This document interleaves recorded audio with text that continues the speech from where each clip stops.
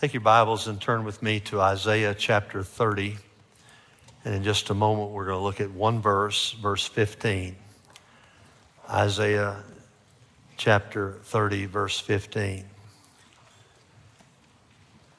I saw this verse when I got back from vacation. I needed to work out.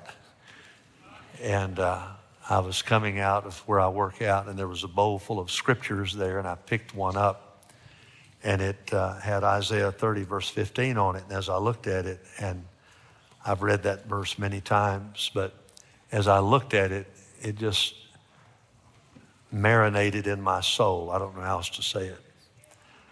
There was a rumination there, and I connected with that verse, and I thought, you know what? That thing needs to be preached. That verse needs to be shared. And so it blessed my heart, and I believe it's going to bless your heart. This one simple verse is about the most important thing in all the Bible. If you don't get this right, nothing else matters, and that is salvation.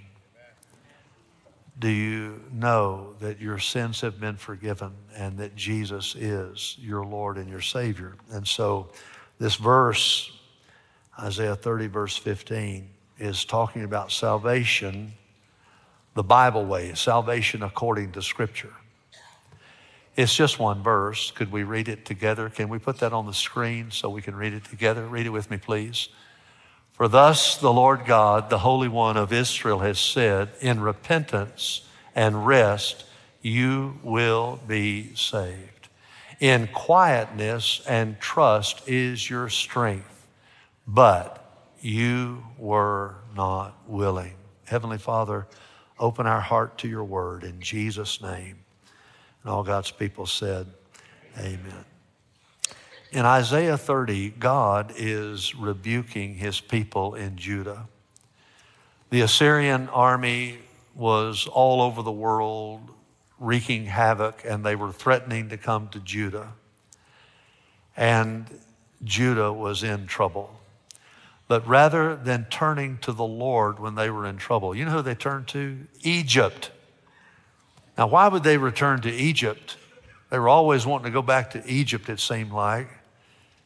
And they said, we want the Egyptians to help us. We don't believe God can get us anywhere in this situation. We don't believe God can do anything with the Assyrians.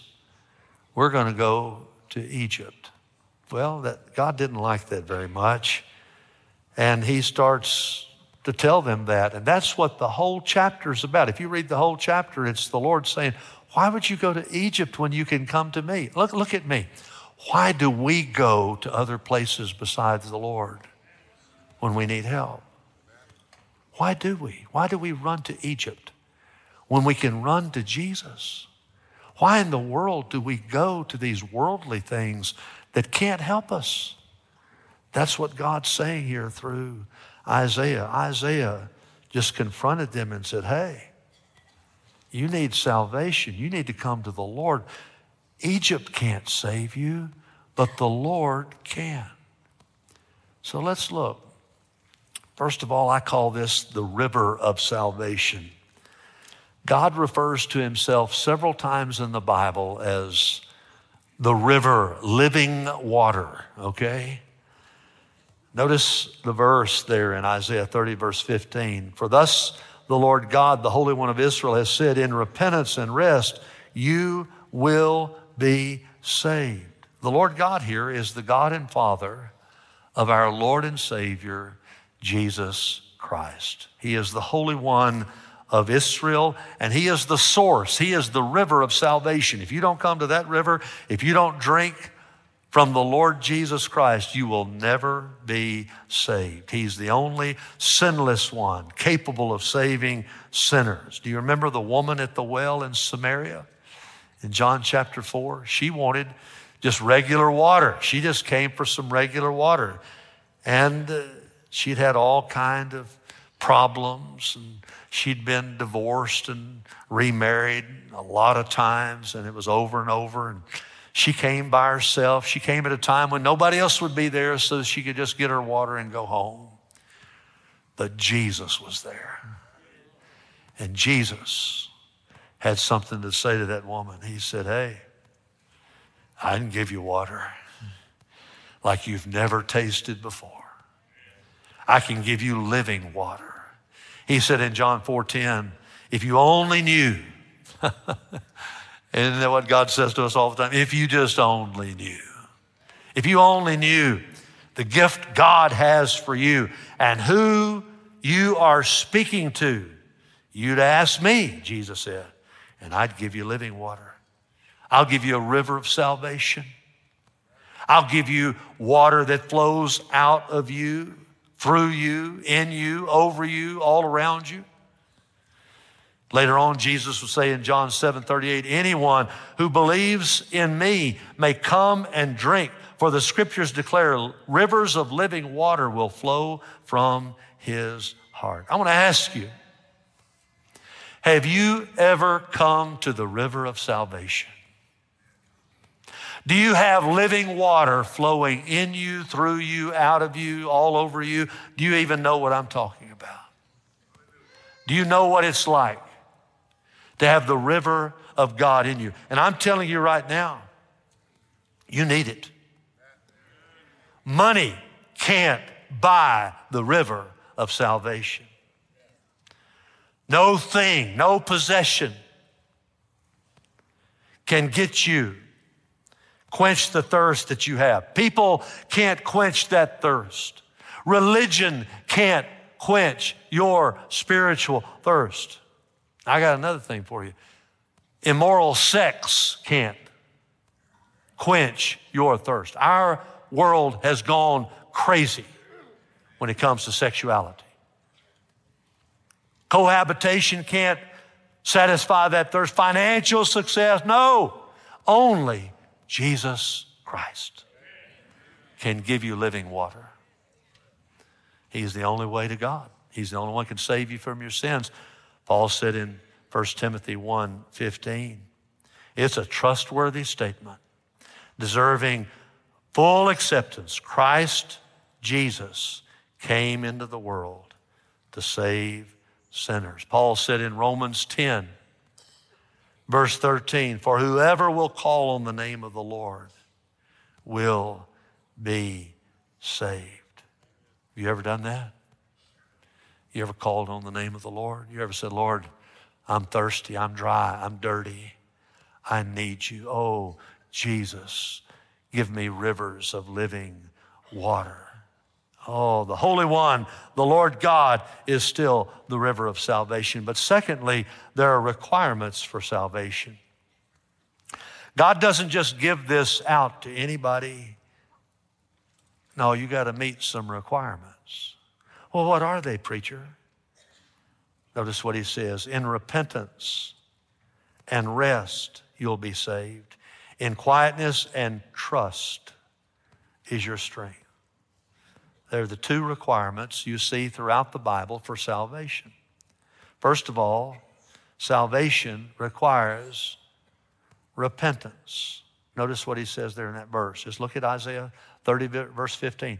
In repentance and rest, you will be saved. And what he's saying there is, when you repent, I'll give you salvation. In repentance and rest, you'll be saved. Repent, I've told you, I don't know how many times, I'll tell you again, it means to turn around. Turn around. Not a 360, a 180. Turn around. Go the opposite direction. Do a U-turn. Turn around. Repent. Holy Spirit convicts you that you're a sinner, that you've broken the laws of God. He convicts you that you don't have the righteousness that is required to receive salvation. Your righteousness is like filthy rags before God. The best split second you've ever lived is filthy before God. And there's a judgment coming that the Holy Spirit convicts you about. You're not going to die and go off and just float off into nirvana somewhere. You're going to stand before the judge. And your only hope is to have Jesus Christ as your Lord and Savior. That's your only hope. It's my only hope, your only hope, all of us, same thing. You got to repent. Jesus said if you don't repent, you go to hell. That's what he said. He said it twice in about 3 or 4 verses. I'll just give you one of the verses though. Luke 13:3, he said, I tell you no, but unless you repent, you'll all likewise perish. That means you'll live without God in this life. And when you die, if you die without Christ, you'll perish in hell. That's what he was talking. And by the way, Jesus talked more about hell than anybody else in the whole Bible because he doesn't want you to go there. You don't have to go to hell. That's the worst thing you can tell somebody is to say that to them. I'm not even going to say it. You don't want anybody to do that. Acts 3:19 says, therefore repent and return so that your sins may be wiped away in order that times of refreshing may come from the presence of the Lord. When you repent, God saves you. In repentance and rest, you'll be saved. And you can do that today. You can do that right now. You don't have to wait to the end of the service. You can do it right now. Just say, God, I'm sorry for my sins. I repent. I turn from my sin. I turn to you. And then the other requirement for salvation is faith. You got to repent, and then you got to believe. In quietness and trust, in believing, in having faith is your strength. Not trusting what you can do for God. No, it's what God has done for you through his Son, Jesus Christ. Remember Nicodemus? He came and he said, oh, you're such a great teacher. And Jesus said, let's just cut to the chase. You need to be born again. How do you do that, Nicodemus? You got to believe. He said, whoever believes will in him, in the Messiah, in Jesus, have eternal life. For God, this is the most famous verse in the Bible, John 3:16. Let's say it together. For God so loved the world that he gave his only begotten Son, that whoever what? Believes. Whoever believes in him shall not perish, but have eternal life. Let's just stop it right there. That's all we need. Have you ever trusted on the Lord Jesus Christ? Have you ever believed that he is the Savior, that he is the one that can save you? He's the only one that died for you on the cross. He's the only one that rose from the dead. Muhammad is dead. Jesus is alive. Buddha never existed. He's dead as a hammer if he did. Hammer's dead, by the way. But Jesus is alive. Jesus is alive. He rose from the dead and he'll never die again. You got to believe in him. Paul and Silas got arrested for preaching the gospel. They threw them in jail and they just kept on singing. What are you going to do with guys like that? You just can't shut them up. And it's about midnight. It sounds like a country music song. It's about midnight. They're locked up in jail, you know. And they're singing praises. Hallelujah, glory to God. Oh God, if you just get my hands out of these stocks, I'll raise them to you right now. Praise you, Jesus.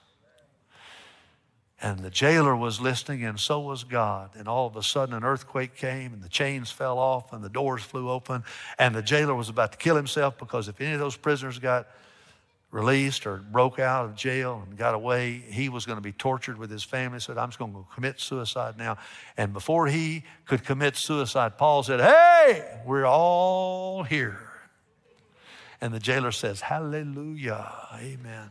And he ran and fell at his feet and said, sirs, what must I do to be saved? And there's no complex formula here. He just said in Acts 16:31, believe in the Lord Jesus and you will be saved, and so will your household. If you'll just believe And if they'll believe, repent and believe. Have you ever done that? Have you ever turned from your sin? Have you ever believed savingly in Jesus? Those are the requirements of salvation. You know, joining Bellevue doesn't save you. Becoming a Baptist doesn't save you. Being a preacher doesn't save you. Being a deacon doesn't save you. Being a teacher doesn't save you. Being a good person doesn't save you. Being a good mom or a good dad doesn't save you. Being a good child doesn't save you. By the way, we're not as good as we think we are. You got to repent. You got to ask God to forgive you and mean it. Then you got to believe that Jesus died on the cross for your sins and rose from the dead. Those are the requirements of salvation. If you don't do it, you don't go to heaven. Third thing is the rewards of salvation. Once you meet the requirements, there's some good rewards. In repentance and rest, you'll be saved. In quietness and trust is your strength. What are some of the rewards of salvation? Well, there are many, but I'll give you two that he mentions here. Salvation gives you rest. I'm talking about down deep in your soul, rest. That's what people are looking for. In repentance and rest, you'll be saved in quietness. When's the last time you just got quiet before the Lord? You said about 25 minutes ago. Wasn't it good to just be quiet before the Lord? You ought to do that more often. When God saves you, he gives you supernatural rest. In quietness and trust is your strength. You get rest. He gives you calmness down deep in your soul. Isn't that what David wrote about in Psalm 23? The Lord is my shepherd, I shall not want. Why? He makes me lie down. How many of you sometimes God just makes you lie down? Amen. You're just flitting around all the time. You're like a hummingbird. You ever seen hummingbirds? I think all hummingbirds are Baptist. Amen. Just flitting around all the time. He makes me lie down in green pastures. He leads me beside still, quiet waters. And what does he do there? He restores my soul. Some of you take better care of your cell phone than you do your soul. You give it a rest every night, plug it up. When's the last time you plugged up to God for 8 hours? When's the last time? Psalm 46:10, be still and know that I am God. Say it with me. Be still and know that I am God. Say it again. Be still and know that I am God. I'll be exalted among the nations. I'll be exalted in the earth. And what did Jesus say in Matthew 11? Come to me. Come to me. All who are weary and heavy laden, I will give you rest. Take my yoke upon you. Learn from me. I'm gentle. I'm humble in heart. You're going to find rest for your souls. There it is. For my yoke is easy. My burden's light. People are more stressed today than I've ever seen them in all of my life. They take medicine, many of them do, for their stress. But when the meds wear off, the stress comes back. What are we going to do with it? You better give it to Jesus. He'll give you rest in your soul, salvation. Gives you rest. It also gives you strength. In repentance and rest, you'll be saved. In quietness and trust is your strength. There are many people in this room right now, many people watching online right now that are worn out. Mentally, you are worn out. I mean, emotionally, you're worn out. Physically, you're tired.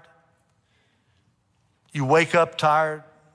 You stay tired all day. You're just tired. You say, I need a vacation. I got news for you. Vacation, just in and of itself, that doesn't do anything for you. You know why a lot of people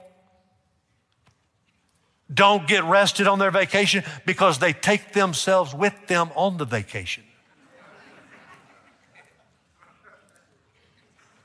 The problem's in their brain and in their heart. They're stressed. As my daddy would say, they're wound up tighter than an 8-day clock. Dwell on that. Meditate on that. You'll get some country truth there, all right. Some of you guys are just worn out. You just let your thoughts go everywhere all you want to. The Bible says, take your thoughts captive to the obedience of Jesus Christ. Some of you don't know how to rest. You just let yourself worry all the time. You let anxious thoughts lodge in your mind and live there. You can't live like that and please the Lord. Can't do it.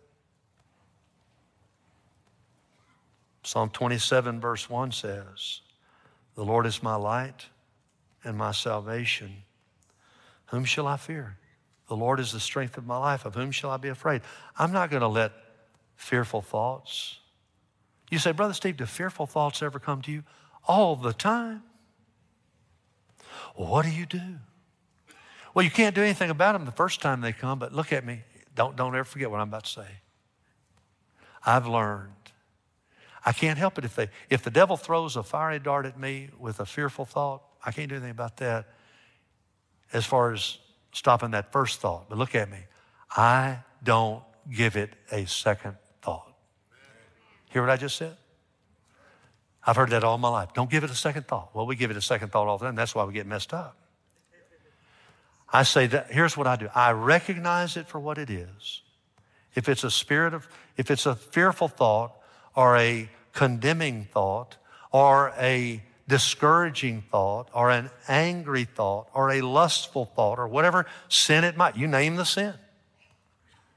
That first thought, I can't do anything about it, but I'm not going to give it a second thought. And I say, that's not of God. No, I'm not going there.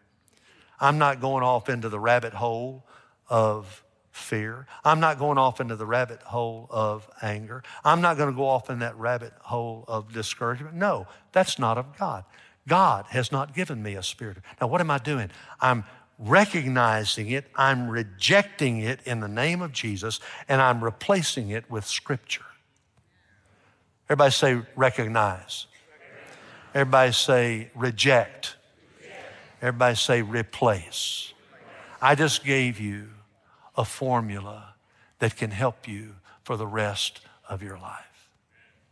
I'm not going to live in that. I'm not going to live in anger. I'm not going to live in discouragement. I'm not going to live in all those things. I'm not going to live in that. I'm not going to give it a second thought. I'm not going to do it. Oh, Isaiah said in Isaiah 40, 29 through 31, he gives strength to the weary.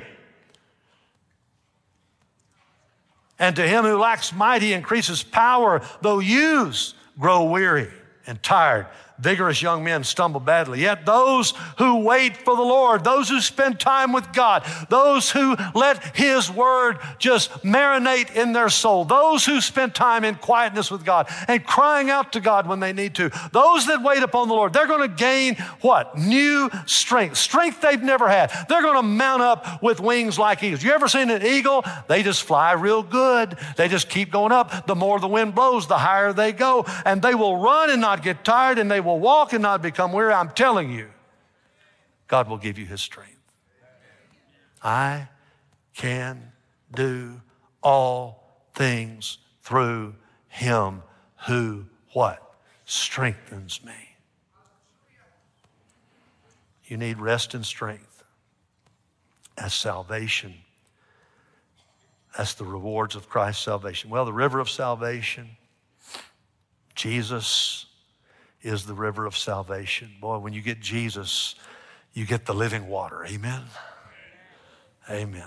I had a friend that taught prayer for, I don't know how long Don taught prayer, but he told me, he said, I like water. God made water. You know what? God made living water too. He'll give it to you.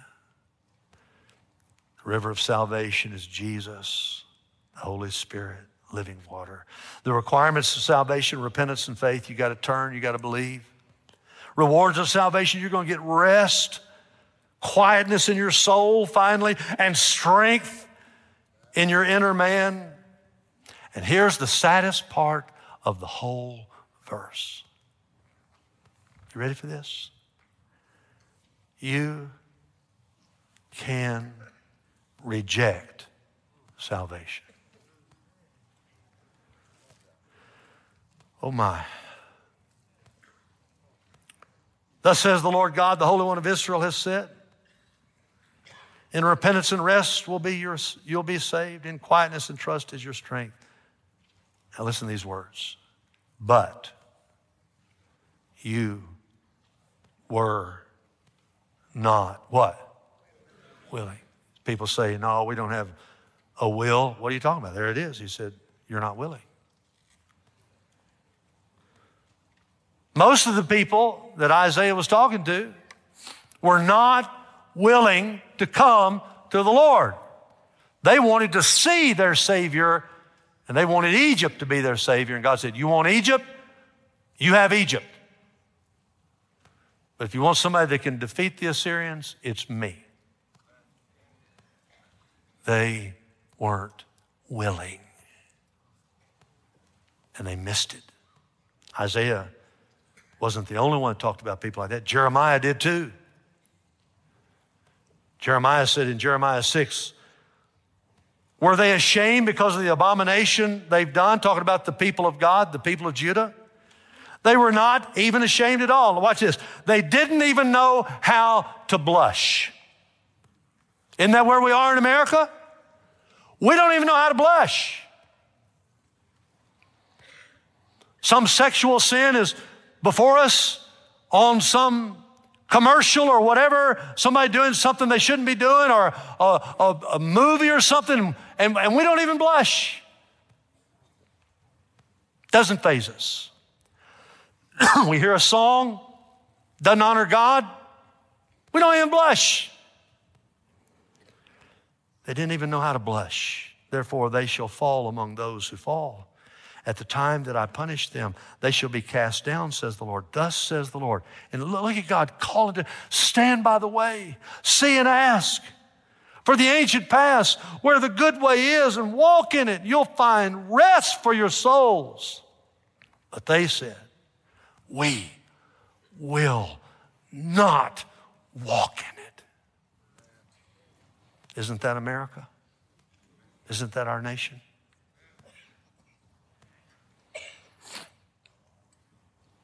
There was a rich young ruler that said he wanted salvation. Jesus wanted to save him. Mark 10, looking at that rich young ruler, Jesus felt a love for him, said to him, one thing you lack. You know, there's only one thing you lack. Go and sell all you possess, give to the poor, and you'll have treasure in heaven. Come follow me. Now, did Jesus say everybody's got to give all their money away? No, he's looking at this man. He said, your problem is you love money. That's your God. So give it away. Whatever it is in your life, he's telling you, you give up that thing. I've got to be first in your life. Not your money, not that person, not your job, not this, that, and other. Go and sell all that you possess. Give it to the poor. You'll have treasure in heaven. Come follow me. But at these words, he was saddened. He went away grieving, for he was one who owned much property. I got news for you. He didn't own the property. The property owned him. That was the problem. Jesus, looking around, said to his disciples, how hard it is for those who are wealthy to enter the kingdom of God. The disciples were amazed at his words. Jesus answered again. He said, children, how hard it is to enter the kingdom of God. It's easier for a camel to go through the eye of a needle. And I've heard all kind of explanations of that. Well, that doesn't mean a literal camel. It doesn't mean the literal eye of a needle. Yes, it does. You ever seen the eye of a needle? How many of you have ever ridden on a camel? Anybody ever ridden on a camel? I got my hand. That's the nastiest looking thing I've ever seen in my life. I have no idea how that thing was created like that. Nasty. And they're big. They're not just nasty, they're big. And you take a little needle, you can hold it just right there in your hand, like that. And you look at that little bitty thing right there, that's called the eye of the needle. And you go grab a camel and shove it through it. Good luck. That's what he meant. It's not going to happen. It's not going to happen. It's easier for a camel to go through the eye of a needle than for a rich man to enter the kingdom of God. They were just astonished. And they said to him, then who can be saved? Looking at them, Jesus said, with men, with people, it's impossible, but not with God. See, rich people can be saved. It's harder because they got so much stuff. And they're constantly thinking about their stuff instead of the Savior. But not with God. All things are possible with God. Jesus felt a love for him. He wanted to save him, but the guy said no, and he didn't get saved. He turned away from the salvation. You can too. But when you do, it's on you, not God. Jesus said in John 3:36, he who believes in the Son has eternal life. He who does not obey the Son will not see life, but the wrath of God abides on him. You can reject salvation. For thus the Lord God, the Holy One of Israel, has said, in repentance and rest, you're going to be saved. In quietness and trust is your strength, but you are not willing. The river of salvation is Jesus.